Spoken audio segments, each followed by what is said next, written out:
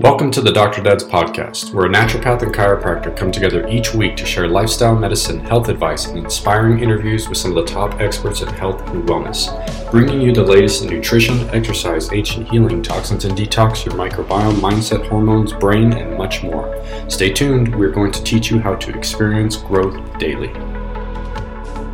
Hey everybody, Dr. Dad's coming at you again. We have a really important topic and a heartfelt message that needs to be heard today. And this one hits really close to home for me, and really excited to roll this one out. Dr. Nick, what's happening, man? Good, buddy. Just again, just to mirror what you're saying, when it comes to conversations about our kids, you know, these are ones my ears just perk right up. It's just so important, especially in the world that we're living in. So take it away, buddy. So we've been blessed to get to interview an author. His name is Reed Forgrave, and he wrote a book called Love, Zach, Small Town Football and the Life and Death of an American Boy. So, you know, I played college football. I played sports all the way through college football, had a lot of concussive trauma. And so, you know, this is a very important topic that I was just talking with Reed about. We need to have a light shown on this. This is important. I feel like ever since this movie that came out a while back, the movie Concussion with Will Smith, there was a lot of attention being put there. And then I feel like it's kind of blown over a little bit since then. So I'm really excited to talk about this because very important things need to be kind of expressed, and really just more knowledge for people to make better decisions about whether or not I think football is a good choice for their children. You know, that's one thing I think even with me and Diego, I'm not so sure I'm going to let him play football now. And so it's just a conversation, right? We need to go down this road. So I'll try to hold back the tears, man, because this one's big. So a little bit about the author real quick. So Reed, he writes about sports and other topics for magazines and publications like GQ, the New York Times, Mother Jones. He has covered the NFL and college football for FoxSports.com and CBS Sports, and he currently writes for the Star Tribune in Minneapolis. The article in which he first wrote about Zach Easter is included in the Best American Sports Writing 2018. A past life found him working at the Des Moines Register in Iowa, where he wrote long-form narrative journalism and covered the state's first in-the-nation presidential caucuses. Forgrave lives in Minneapolis with his wife and two sons, and Love, Zach is his first book, and it is a great one. Reed, thanks for joining us, man. Hey, guys, I appreciate you guys being willing to talk about this and to share this with your audience. Thanks for having me on. It is such a difficult topic, and I think so often there's like a lot of preaching to the choir. Like you can say, "Oh, football's bad." You can say that to people like my mom, and she'll be like, "Oh yeah, I hate football anyway." It's more difficult when you're talking to people who love football, and I do think this book hits at the pushes and pulls, hits at the risks and the rewards of football. When you tell people you wrote a book about concussions and football and CTE and suicide, people say, "Oh, I don't want to read that. It's going to ruin my view of football." It's not an anti-football book. I think it's just more of a let's think deeper about this sport type of book. Well, that's what I love about the message, man. Like, football was a big thing for me growing up. A lot of the successes I have in life I found through sports and playing football. So there's really no regrets for me, but I love how you're saying there just needs to be a deeper picture of what the reality of playing this sport is. And there are pros and cons. And I think we all need to just have more education and knowledge about what those cons may be, and then really how to move through those things and understand if it becomes a problem, maybe how to address it. So things like that happen with Zach don't happen to other kids moving forward. Because, football is a big sport. I think it's going to stay big for a very long time. But the reality is, like you're saying, let's be real about what it is. And we can still have the love for it, but also understand the risk involved. Yeah, so I think that's a good place to start. Let's talk about the culture of football and why it's so charged, and tell us about a little bit more about like how infused it is into the DNA of our American, or I'm going to say my American brothers down south, and obviously it's permeating across the globe. So let's start there. Yeah, I mean, when I look at football, I see it baseball, they call it the American pastime, right? And I think that's probably an antiquated phrase. I think baseball has kind of slipped in America's view, but football, it's not America's pastime. It's so much more than that. It's not a pastime. It's an obsession. You look at college towns, you look at major American cities where NFL stadiums and college football stadiums are such a huge part of the infrastructure. You look down in Texas, where one of you lives, and you look at these tiny towns, and the stadiums will fill, 3 times the population of that town. And I don't think it's a coincidence when you look at the growth of football, the fact that football, the first football game was played between 2 New Jersey colleges in 1869, right after the Civil War. And if you look at the growth of this sport, it mirrors the growth of America as a military and economic superpower. And I'm not even sure if the word mirrors is correct, because I think mirrors is just like reflecting something. Football is an integral part of that. You listen to like Teddy Roosevelt talking about football in the early 1900s. The sport is about to go away in 1905. Something like 36 college football players had died playing football in 1905. And Teddy Roosevelt says, hey, college presidents, come together at the White House. We need a commission not to eliminate football, but to make football safer and more palatable to the civilized society, because we believe that this sport is integral to making the tough, strong American man. The way that football is so tied into the military. If you read Zach's story, he was a military guy. He was in the Iowa National Guard. The doctor who did the most progressive work for him, and it was toward the end of Zach's life, did not save his life.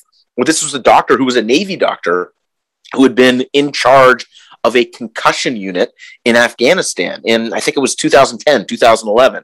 The military was doing some like very serious concussion work at the same time this is becoming a big deal in the NFL. So look, what does football mean to America? To me, it's nothing short of like the ultimate test of an American man, and sort of what helps us turn boys into men. I know it's not the only thing. I know boys can become men in other ways. But when we talk about the ways that, traditional masculinity, we can have those sorts of tests. We don't have, half of society going to war. We don't have people proving themselves living off the land. We turn to sport for a lot of that. And to me, football is a sport that is just perfectly analogous to warfare. And it is a sport that, look, tough it out, right? And we concentrate right now during this concussion crisis on the negative parts of tough it out, of rub dirt in it and take a lap. But there's something powerful in that, right? I got 2 young sons. I want them to tough it out. We're on vacation right now in northern Minnesota. We went for a hike this morning. My 5-year-old was whining when we're going up some big stairs. I was like, come on, man, be a man. Come on, tough it out. There's virtue in that. Yeah. Yeah, I love that you said that. There's a quality of stoicism that's absolutely built in to sport, and football is exemplary in that, in that it's all about that ability to defend, to be strong in your offensive maneuvers, and you're requiring this whole integration of a team mentality that almost is more pivotal in that sport than others, and that you're literally depending on your men around you to not let you fall, and you're preventing you require these other teammates to prevent you from getting severely injured. They literally are protecting you. So George Orwell referred to sport as like war minus the missiles, and football is the apotheosis of that, right? Like if you just look at the terminology in football, they're going to blitz the quarterback. There's the air attack. Everything, players, the linemen are playing in the trenches. So much of this is analogous to warfare. And there is, look, every football coach is going to give you that that cliche about how you have to lay your life on the line for your brother. He sounds like a general, but that's because there is so much, especially you look back in the history of football, there's so much back and forth between the military, between the American military and high level football. Honestly, like who would be the best general? If we could think of the best general to do traditional warfare in modern day America, would you pick like a Colin Powell or would you pick a Bill Belichick? I'd probably pick Bill Belichick, right? I know Colin Powell understands a whole lot more about the geopolitical dynamics of warfare, but as far as just like the X's and O's and figuring things out, I mean, that's what football coaches do. Oh, you hit it right on, man. I mean, as you're talking about this whole analogous relationship between, football and really just war and battle. I mean, that was it, man. I remember growing up playing. It was always like, we're going to battle. We're going to war today. And, like Nick's saying, you'd have your teammates behind you and you're a unit and you guys basically have to show up for each other. And, like you're saying, rub some dirt on it when we have injuries or we get hurt and things like that. But, in that time of my life, man, it was a very different perception of what was going on. And I didn't see the bigger picture. When you're playing, had this incredible love and, like we live and breathe football down in Texas, as you said, it's like in our DNA, right?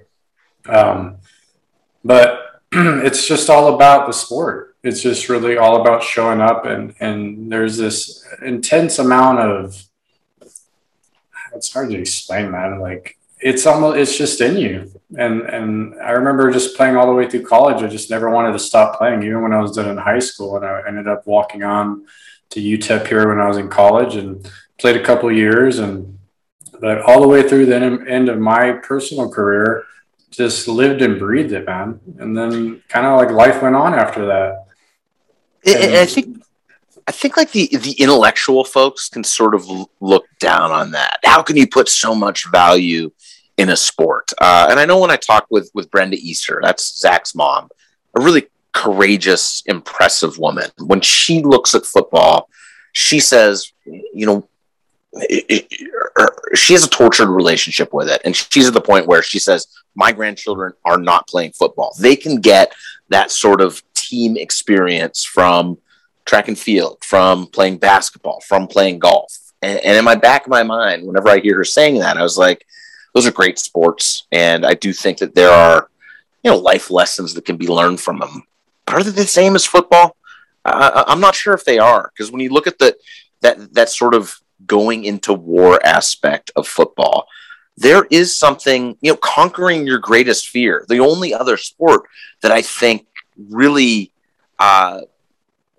it really has that same sort of fear-conquering nature as football is combat sports, whether it's mixed martial arts or boxing, where it's like once you get on the gridiron, once you step inside the ring or the octagon, it's just you and your opponent. And you're out there. There's something absolutely destructive about it, or at least there can be. There's also something that's just so powerful about it. It says, you know what? I could get really, really hurt on the next play. My career could end on the next play, and yet I'm going to go all out. I think there's better life lessons that can come from football than any other sport, something that you're not going to get from running the 100-meter dash. I totally agree.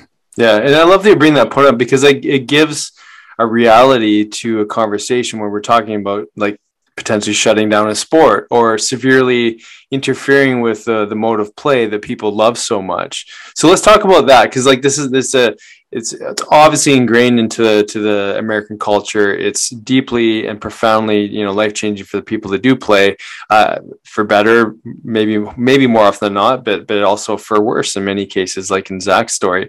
So let's talk about why this is such a heated topic and maybe what led you into this discovery of Zach and if you can kind of take us on a little bit of a journey there.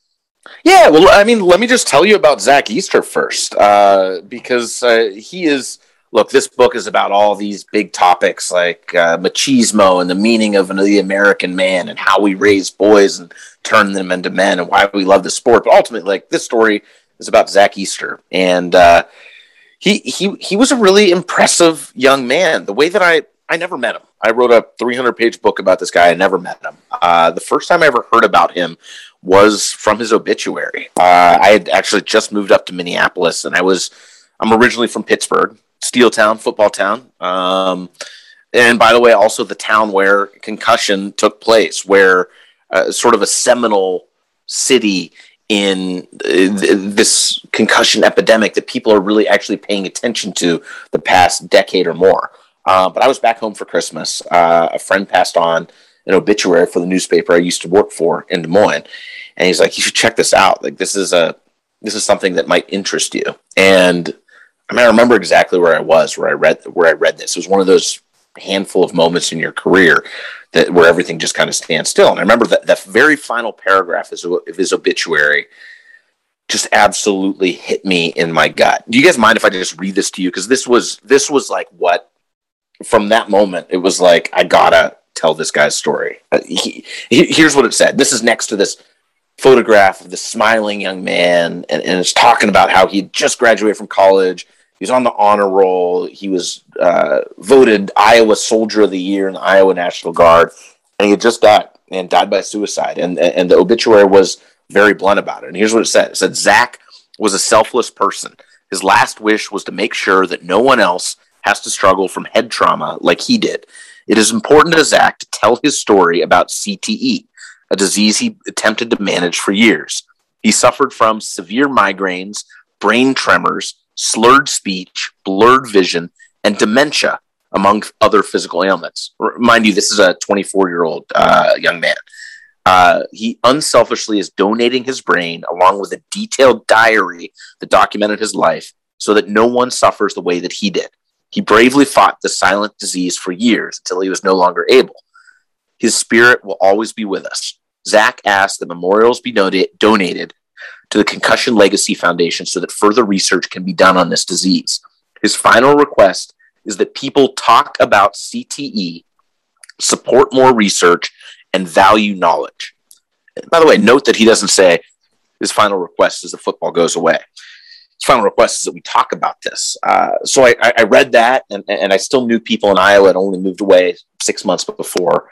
I ended up getting on the phone with Brenda Easter, and 2 weeks after Zach's death, I was sitting in their living room with Brenda, his mom, with his father, Miles, with one of his two brothers, with his girlfriend, who was pivotal to his story into this book, and with a couple of family friends. And we spent, I think it was 4 hours, where I'm sitting on the living room floor, and we're just talking about Zach's life, talking about how concussions, by the way, he only played football through high school. He played football for 9 or 10 years, but concussions completely wrecked him, and mismanagement of concussions completely wrecked him. And we're talking about all this, and this was like the moment that stuck with me. We're talking about this up on the wall. You see this 10-point buck that Zach had killed, had shot on the family's land his senior year of high school. This is like a traditional rural Iowa red state family. We're talking about all this. We're talking about him as a kid, him as a baby, what he meant to his parents, the joy that he brought them. And this whole time, and when we're talking about his downfall, the whole time that we're talking, we have the football game on in the background. It's Packers-Vikings, last game of the regular season, 2015 season. And it was, Packers was Zach's favorite team. Vikings were his dad's favorite team. His dad had taken over Zach's fantasy football team after his death. And to me, that was so striking, right? Like, so symbolic of this tortured relationship that we as a people, that we as a country have with the sport. At this point, a decade ago, when Zach graduated from high school in 2010, we were barely starting to pay attention to these links between concussions and what they can really do to you. Now we know it, but we still watch football. The Super Bowl still brings out 100 million people, 100 million Americans to watch it every year.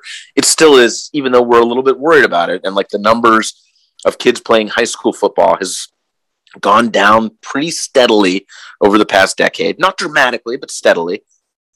We still love this sport as a country, but we recognize that there's something very dangerous. There's something that we need to pay attention to when it relates to the head. You can't, you break an arm and you go to the doctor and you get an x-ray and you be like, that is a broken arm. You need 6 weeks in a cast, and then you can rehab and you can be back on the field in 2 months.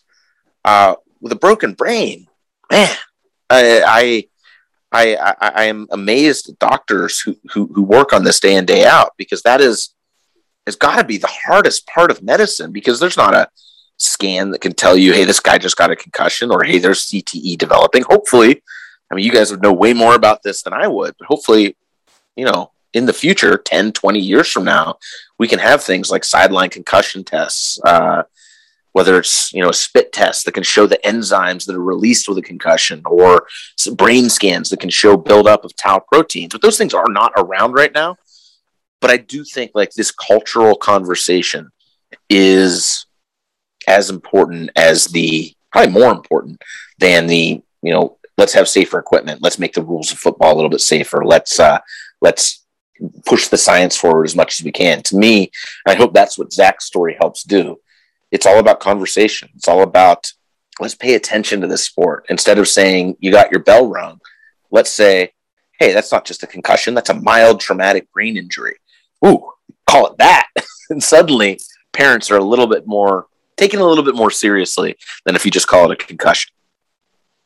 Wow. You painted such a powerful picture. I mean, that must have been what a moment to share with his family so short after he lost his life, and they lost their son and partner and everything.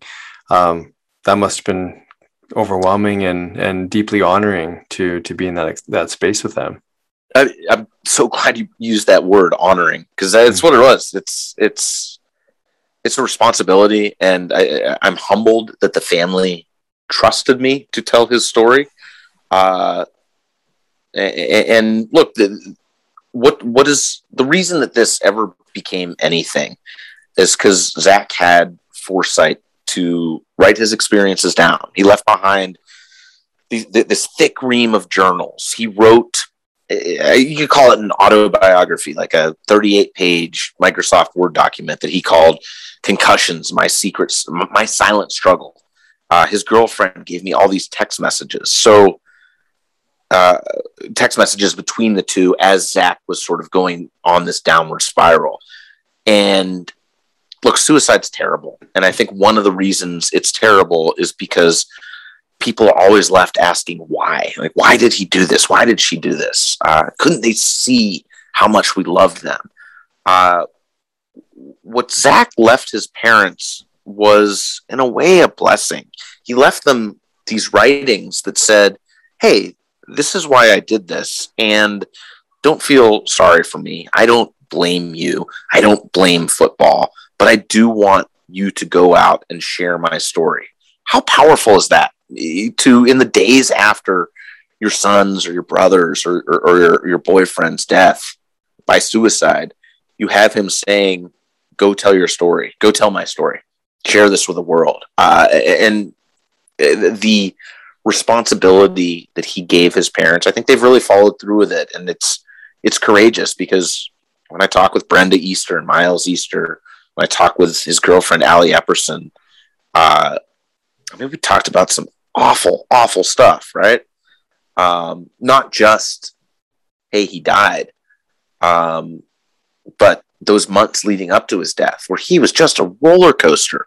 And it wasn't this steady descent to something that's awful. It was an up and down thing. It was like one day he's like, I don't see why life's worth living. I'm going to do a bunch of cocaine and maybe some ecstasy and definitely some Ritalin. And a couple days later, he'll be, you know what? I need to get back.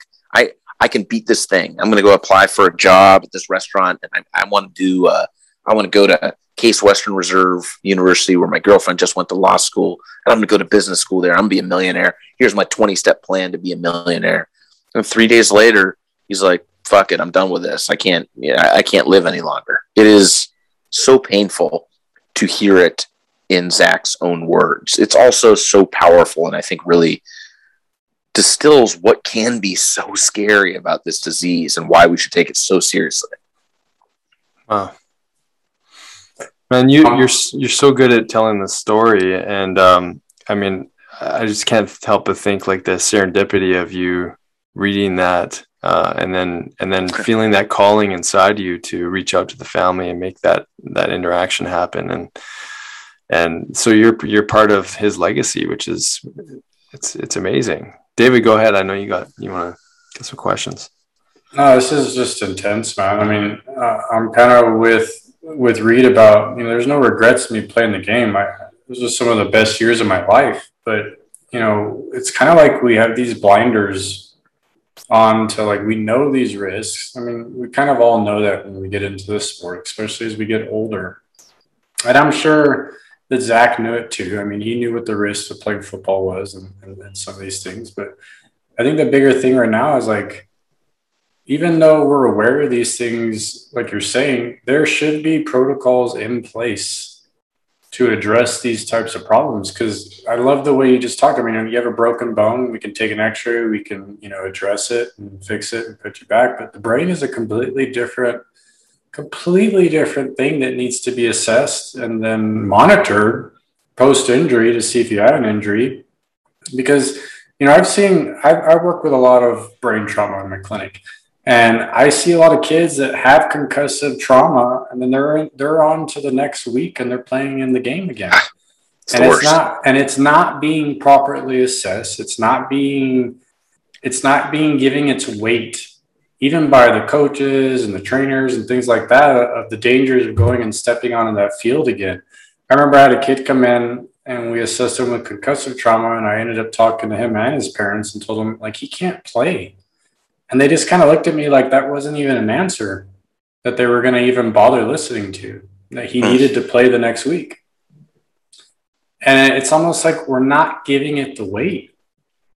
And I read something in one of these emails we exchanged with you, brother, with this cognitive dissonance, right? It's like, it's there, we know it, but we have this obsession with this game that we just are willing to overlook these things. It's the football industrial complex, right? It is like wormed its way into our mind. And by the way, like, I say this as a guy who, maybe this makes me a hypocrite, but I'm still especially NFL, I'm still a big NFL fan. It's my favorite sport. Favorite sport to watch. Never played it at a competitive level. But yeah, I mean, every Sunday I'm down there in my basement watching the Vikings lose every Sunday in the fall with my 5-year-old kid. You bring up parents, and that's so sad, because, like, you guys know this as doctors, the absolute worst thing that you can have after a concussion is another concussion, right? Like, these things can be managed, but and I don't think the message should be like, parents, don't let your kid play football. It should be, parents, if you want to let your kid play football, keep an eagle eye on your kid, and if there are evidence of a concussion, don't just pump the brakes, like, slam on the brakes and, like, stop. And that is, that's absolutely number one. And if you look at the way things are now, you compare it to a decade ago, I would assume that the incidence of parents who don't take things seriously now compared to a decade ago, compared to before Junior Seau died by suicide, which to me, that is like the tipping point, the seminal moment where we had been talking about this, and there were news stories in the New York Times and GQ magazine, but that was the one where it's like, this guy was superhuman. And then you realize he was a completely broken man. Junior Seau was a hero to so many people. And then to hear the way that his life had just completely unraveled and ended tragically, that I think really shook people more than any other of these high profile football deaths. And there was a moment, there was a moment last NFL season that I thought distilled to me how things have changed culturally in this conversation. It was during NFL divisional playoff weekend, and it was Saturday and Sunday. Ravens were playing on Saturday. Chiefs were playing on Sunday. Chiefs, Browns. I forget who the Ravens were playing. Bills, I think. And in the Ravens game, Lamar Jackson knocked out with a concussion, did not come back into the game. In the Chiefs game, Patrick Mahomes knocked out with a concussion, did not come back into the game. What was remarkable to me about that, and I think was different from a decade ago, these players, I'd say two most exciting players in the NFL, the two most recent MVPs of the league, the moment that each of these guys hit their heads and came up woozy, the announcers were like, whoa. And the fans were like, whoa. And the players were like, oh, no. And you knew that guy wasn't coming back into the game. There's going to be no forcing. It doesn't matter that it was a playoff game, that it was like, one or done. Like, you win this game or your season's over. It didn't matter. You don't have the coach saying, oh, come on, Lamar, you got to get back in the game. We got to win this. You had the independent neurological consultant on the sideline saying, nope, he's not going back in. That is so different from a decade ago. And I think when you look at that cultural shift, I do think, at least I hope, that people look at this injury different than other injuries, look at it differently than a decade ago. I know that's not all the way across the board. But if you look at Zach Easter's high school, the trainer who had started a few years before Zach started playing football, when she came in, she was very concussion aware. Frankly, like before the rest of society was, this woman named Sue Wilson was paying attention to concussions, and she would take players' helmets during a game and say, you're not going back in. And when she'd do that, the fans would boo her. She'd have a local town doctor who complained to the athletic director, what are her credentials to not let my son back in the game? When you look back on it, it's crazy. I do think the culture has started to change, but when you talk about stories like that, where parents can be like, hey, he got hit in the head, he's got to play this Friday, he looks okay. It's that to me is like dereliction of parenting duty, to be completely honest. Like, that's shocking and awful. And it's like, when I look at Brenda and Miles Easter, they had the excuse that we didn't know in 2006. We didn't know in 2009. We know now. There's no excuse that parents can give now for that. That's a powerful message to parents and to coaches and anyone involved in the sport, and not just football. Here in Canada, sure, we've got it under our skin that it's hockey and, rugby across the pond. I mean, there's so many soccer, football, European football. I mean, there's lots of different, situations where we have to take a closer look in the mirror. But I loved how you brought up the game from that last season, and to see that evolution in our attention to these details, which are so important. I'm curious. I would love to take it back to Zach for a moment. You brought up some really interesting stuff with regards to how he was coping. And, this is a common thing where people move into an addiction or use abuse, drugs, alcohol. I mean, you see it all the time with a lot of these different professional athletes that do something to numb their pain, calm down the headaches, get out of the reality of this depressive, horrible state that they feel in their body and their mind. Could you highlight a little bit of some of Zach's journey, and then along with the self-medication, maybe what are some of the things that maybe he highlighted that did add value to his process? Yeah, I mean, Zach, look, he had boatloads of concussions. This goes back to middle school documented concussions from football and other places. Like there's sort of like the fall off your bike type concussions. He was in a car accident after high school, got a concussion from there. I mean, as you guys know, once you get one concussion, you're more susceptible to other ones. But there were, his senior year where he was just amped up to go play football as a senior. His older brother is in the high school athletic hall of fame, went on to play college football, sort of following in his dad's footsteps. His dad was a Division I college football player. And this was like Zach's chance in the sun, right? Like he was a captain and he was so amped up for his senior year. And then he goes to a camp in August down in Missouri, boom, gets a concussion. One of those big hits that like the whole camp stops. It's like, whoa, what just happened? Zach was done for that camp. I mean, they did the right thing. They pulled him out. Checks out with a doctor. Takes some rest time, and then he's back in at the beginning of the season. Very early in the season, gets another concussion. Same thing. Family did the right thing. Sent him to a doctor. He lied to the doctor. He lied his way out of it. But he didn't play for the next, I think, 2 or 3 weeks.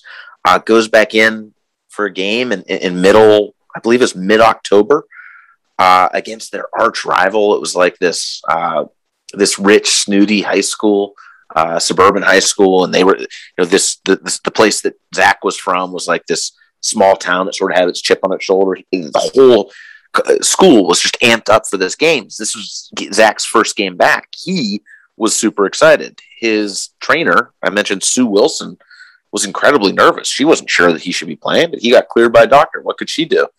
And then in that game, I think it was in the third quarter, he had a head-to-head hit and comes back to the sideline, and he's woozy, and he's got, I'm going to pronounce it wrong, but Sasadis, or his eyes are kind of going all over the place. Yeah. Saccadic movement. Yeah, his eyes are all over the place. He's dizzy.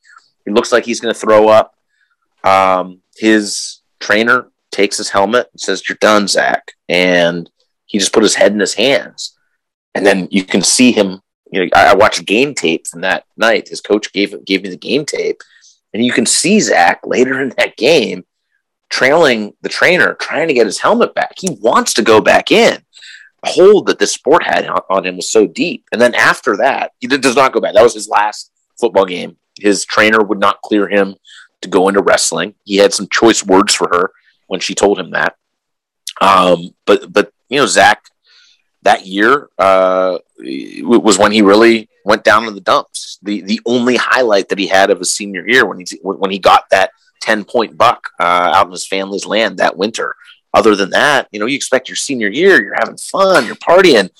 Zach was in the basement in the dark. It was things got really dark for him and continued that way. Goes to college, parties his ass off, flunks out like a lot of us do. Moves back in with his parents, goes into community college, joins the National Guard. And this whole time he's having these sort of flirtations with drug and alcohol abuse that were all just one more way that he could try to mask his pain and insecurity from all the issues that he was having after his concussions. He'd talk about things like going to the hardware store to buy his dad a Father's Day gift and wandering around the store for 20 minutes, lost, forgetting why he was there. He'd talk about driving back from Des Moines to Indianola and getting lost on the way. It was a drive that he'd made hundreds of times before. People could kind of notice some of this slurred speaking.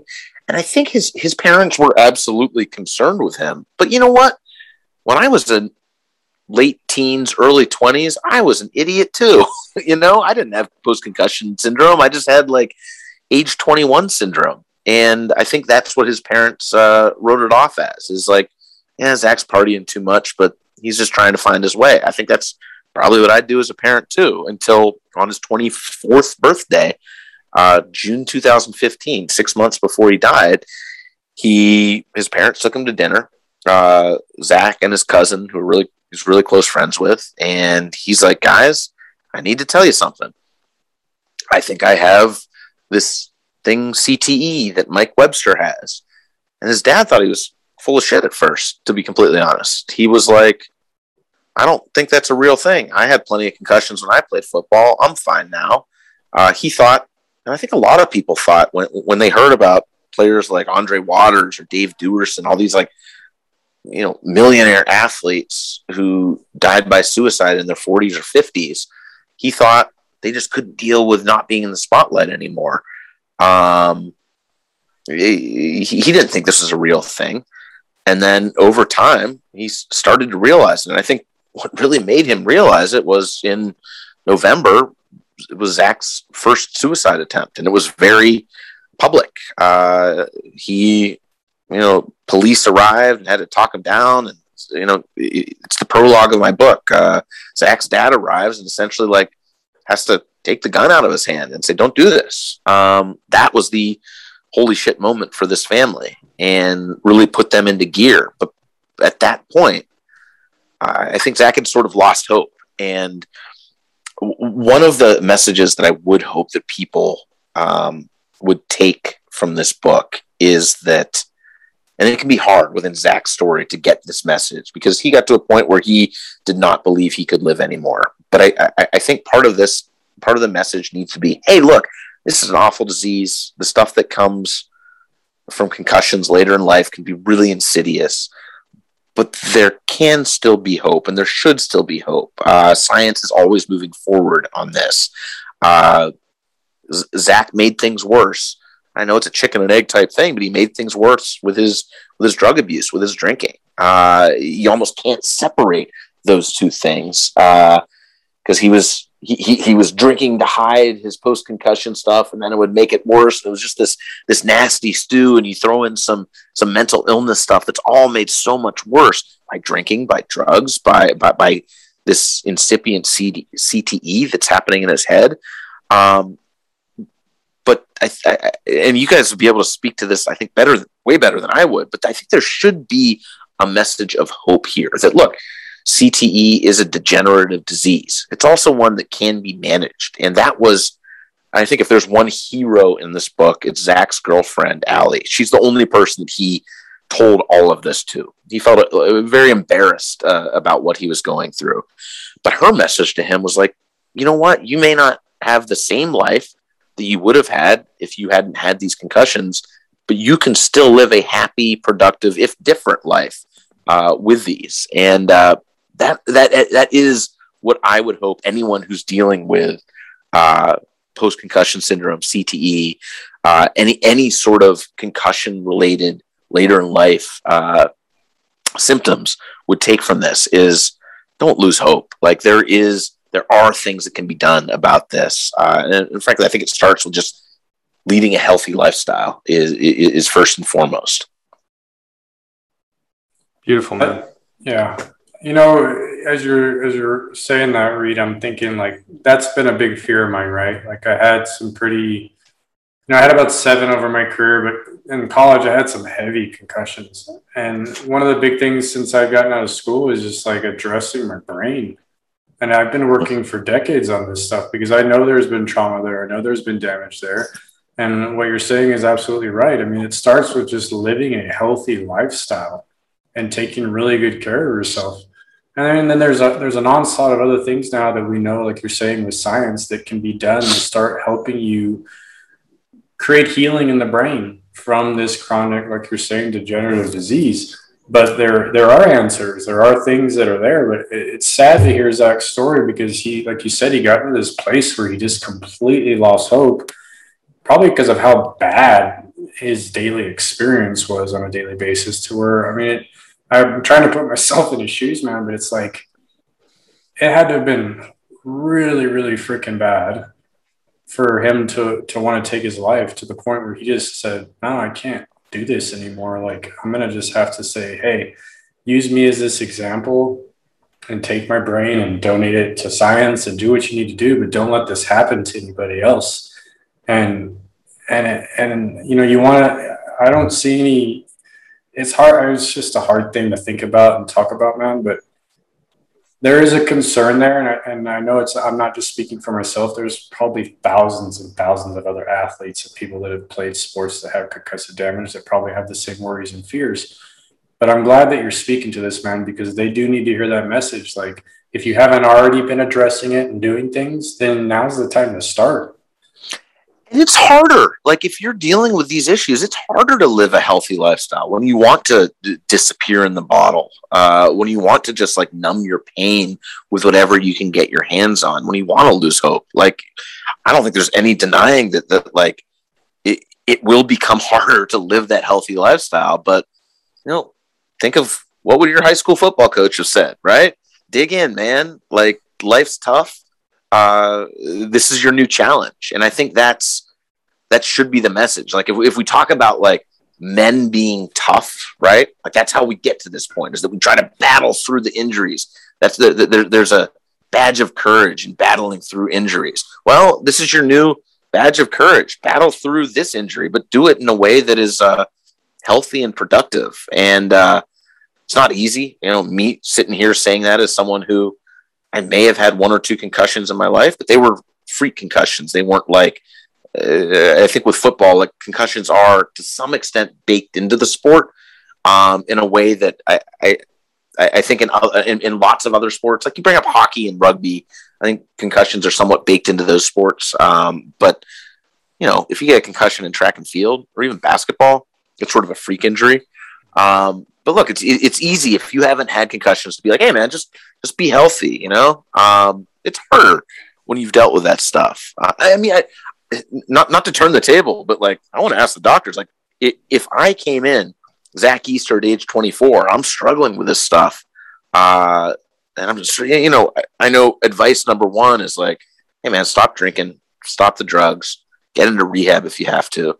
But then advice number 2, like living that healthy lifestyle, like I'm curious, what is the advice there? Because it does become a little bit more difficult when you have these symptoms that you're dealing with.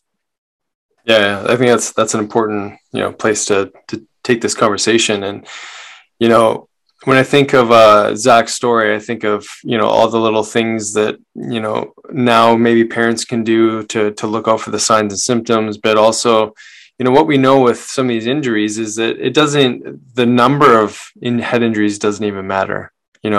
As Dr. Mark Gordon said on the podcast, you can have a head injury 15 years ago that now you're manifesting symptoms of.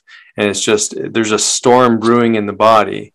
And the depth of that storm or when it manifests could be different for each person. So, to your point, we make bad decisions when our brain's inflamed.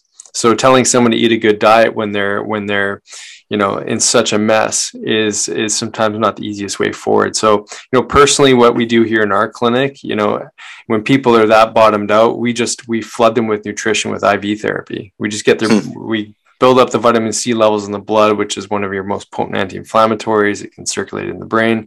Sometimes we take the pressure off with the therapies, right? So hyperbaric, maybe it's some saunas, anything to help bring down the inflammation in the body. So we start, being a place where a biochemistry can match a desire to start eating better and that kind of thing.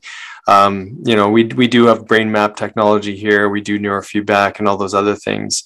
And a lot of these therapeutics are going to be sort of, 1-2 steps forward, maybe 1 step back because we haven't yet filled in the gaps in nutrition. And then, Dave can speak too on what he does as well. But another core one that we do is hormones and look at the hormonal profile. Because with any head injury, growth hormone is going to drop, testosterone. A lot of our potent anti-inflammatory hormones really get, severely depleted. And, you brought up the drugs, the alcohol, other things that really start to spike insulin in the body, which basically propagates more inflammation. So, to say that there's one way forward, there obviously isn't. And the chiropractic care is huge too, right, Dave? I mean, like, talk about that and the nervous system and Nick painted the picture very well. The only thing I would add to that is just removing interference to the nervous system and the brain. So I do some brain work with a technique called neurological integration. So that's just doing some brain mapping to make connections with the body, and then of course chiropractic adjustments. The cervical spine plays this huge role, and really just that massive amount of information that has to feed down from the brain to our body all day. So if we have problems there, and if you've had concussive trauma, you have issues with your spine. Yeah. Those aren't separate from each other. Right. Yeah. So, I mean, there are a lot of things, but like Nick's saying, it's kind of where you're taking the baseline of where the person's starting, what that lifestyle has looked like, since some of these traumas. And then you got to take them from that red zone sometimes and then move them progressively to stabilize them. And then, okay, here's long-term what you need to do to take care of this, so that this doesn't progress and continually get worse. Because like you're saying, it is a degenerative problem.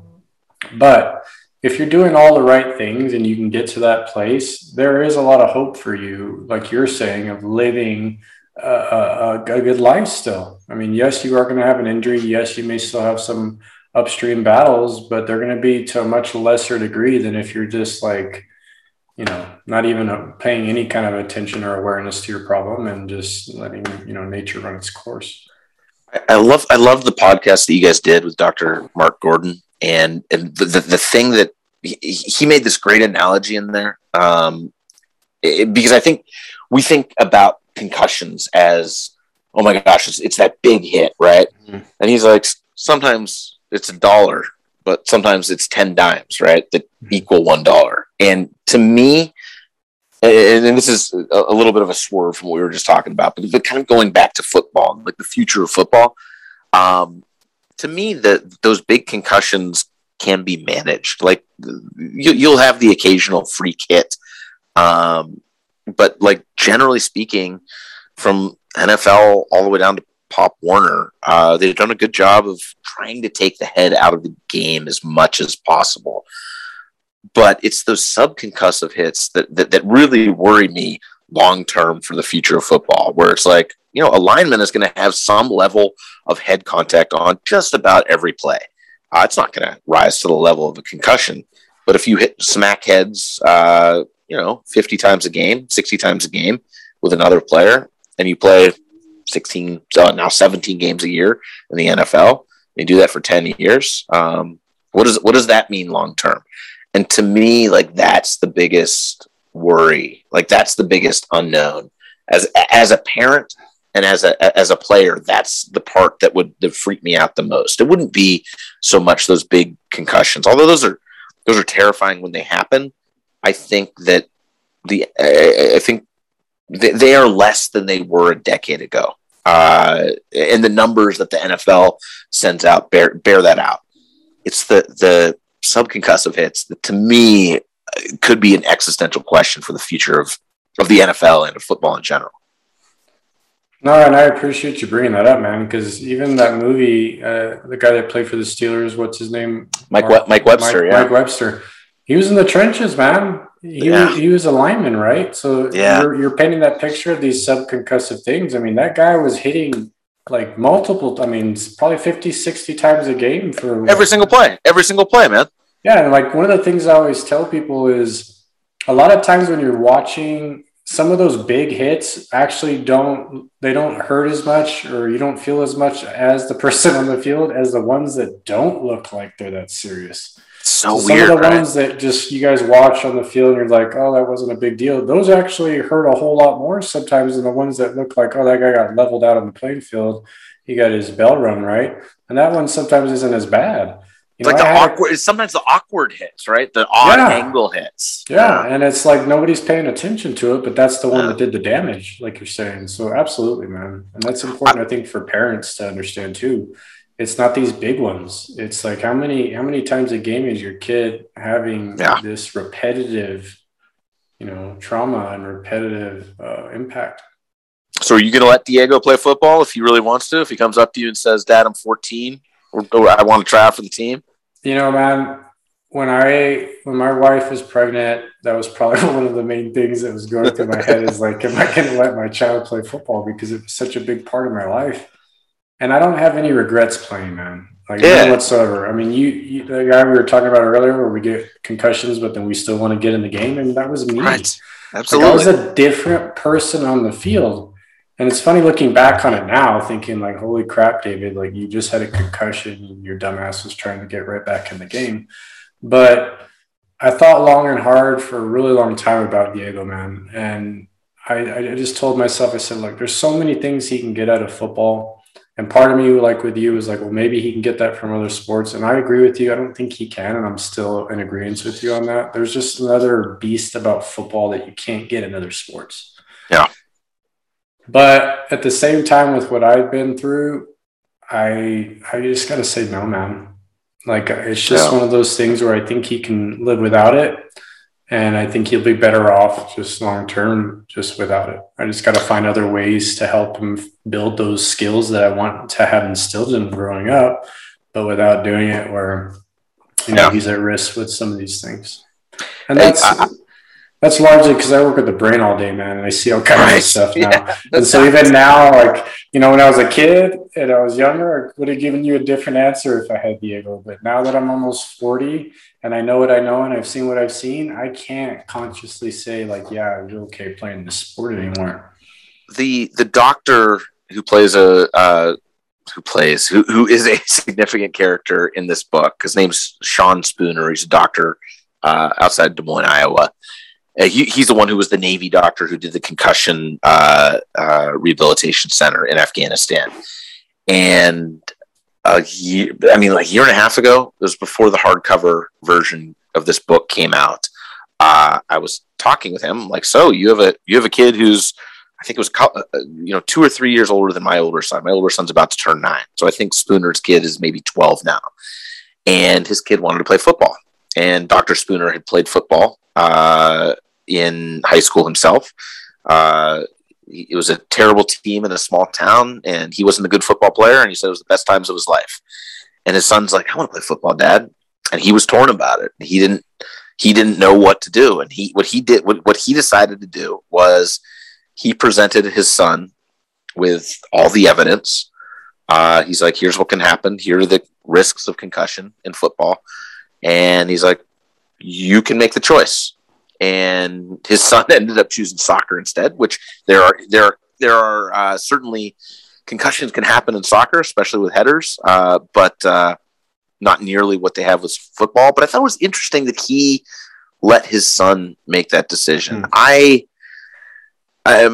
older kid doesn't like football. My younger kid is 5 years old, and we'll go down and watch football. And he has this, we'll watch NFL on Sunday. He has that sort of Zach Easter mentality where he'll just like throw himself into situations, devil may care attitude. And my wife and I, when we talk about it now, I may not have a voice in the matter 10 years from now because my wife's pretty dead set against it. We talk about it now and we're like, no, we're not going to let it play football. I do think it does become a slightly different discussion when your kid's 14 years old and he's like, all my friends are going out for it. And we go watch this sport every weekend in the fall with my dad, and it's a bonding thing. And there's all this meaning to football. I think it does become a more difficult, nuanced discussion when they get of that age. But I would presume, 10 years from now, I'll end up landing in that same spot that you've landed at. But we'll see. I mean, if science figures this out, get on it, science. Come on. Come on, science. And I've had those conversations with my wife, man. When we were initially talking about that, I was like, well, they have skull caps now, and like we can assess them after his games. And like, I was like, we just know more, and at least we know going into it. I was like, I know better now than I did when I played. And he's at least got that going for him. If he decides when he's a little older, like, hey, Dad, I really want to do this. And then, like you're saying, that may be a different conversation as he grows up a little bit and if things change. But I think the bigger thing there, Reed, is we have awareness now and we're paying attention. That's it. It's the most important part, right? And we weren't before, right? Like a decade ago, we just weren't. It was just something that was just being kind of swept under the rug. But it's huge, man. And you writing this book and telling Zach's story is just bringing more and more of that awareness that everybody needs. I think that if there's one dying wish that Zach Easter had, I mean, that's it right there, right? His final request is that people talk about CTE, support more research, and value knowledge. The final words of his obituary. It's stuff that he said in his journals again and again and again. So progress has been made, and it will continue to be made in this really difficult, nuanced, emotionally charged topic, and that's a good thing. Yeah. Wow. That's a perfect ending to the story, buddy. I mean, you painted such a beautiful picture of the game, the love, the tradition, how we get enraptured by the experience, all of us collectively, those who are playing it, and just all these details that we also need to shine light on and bring awareness to. So thank you so much. Love Zach is the book. It's going to be released on September 7th. Where can people get it? How do people follow you? And obviously you're so articulate and your storytelling is just beautiful. And so I'm sure people are going to want to follow you and see what else you're creating as well. So please share where people can access everything. I mean, get the book anywhere, Amazon, or if you want to support your local independent bookstore, most of them can get the book. There's an audiobook too. Nice. So are you doing that? Are you doing the audio? I wanted to. And you got the voice for it, man.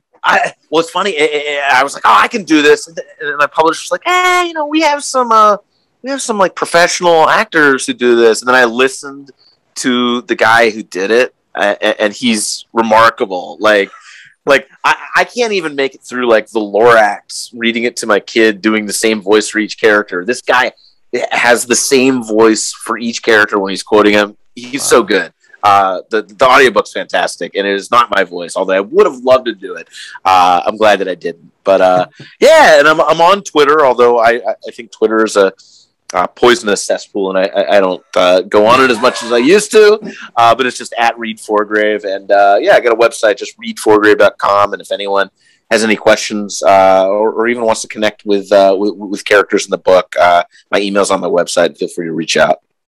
Yeah, Reed, that's awesome. I'm curious, did the parents did they leave or do they kind of working on a fund, or are they what are they working on as far as like getting the education out there?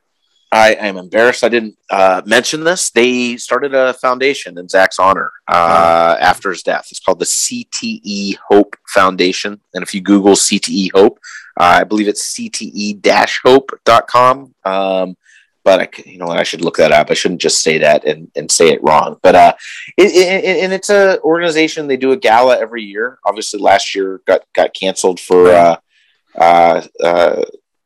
what's that thing that's going around? What's the disease? I forgot. So focus on CTE. Yeah. It's CTEhope.com, and it does basically it tries to fund smart scientific research to combat this issue. The main thing that Brenda Easter has in her mind is this sideline saliva test where she's been working with Drake University, Iowa State University, some local high schools, athletic association in Iowa, to fund some research on trying to figure out those biomarkers in saliva that can say, hey, this guy just got a concussion, he's out of the game, and be able to do it in minutes. That would be, it doesn't change everything, but I think that would be a significant scientific hurdle to be able to do that. So they do really good work, and it's a great website. They have all sorts of resources as well. I would encourage anyone to reach out to that. Amazing. And I'll add it in the show notes when we post the episode for sure. Yeah. Reed, thank you so much, man. I love that you answered that call to go see his parents and go into a really uncomfortable situation. And obviously what birthed as a result of you taking action is it's literally a legacy for the family and for all those playing sport and parents that decide to pick up the book and learn more. It's just so important. So thank you so much. Thanks. And that's really what it was. It was a calling. There have only been a handful of times in my career that I felt that way about a story. So I hope your listeners pick up the book and spread Zach's legacy, because I think it's a powerful one. And thank you so much for having me on, guys. Awesome. Thank you, Reed. Appreciate you, man. Thanks. This is great. Thanks for listening. If you enjoyed today's podcast, please be sure to subscribe to the Dr. Dads and share with your family and friends. You can also follow and interact with Dr. Nick and Dr. David on Facebook and Instagram for a daily dose of inspiration and the latest in health and wellness. Be well.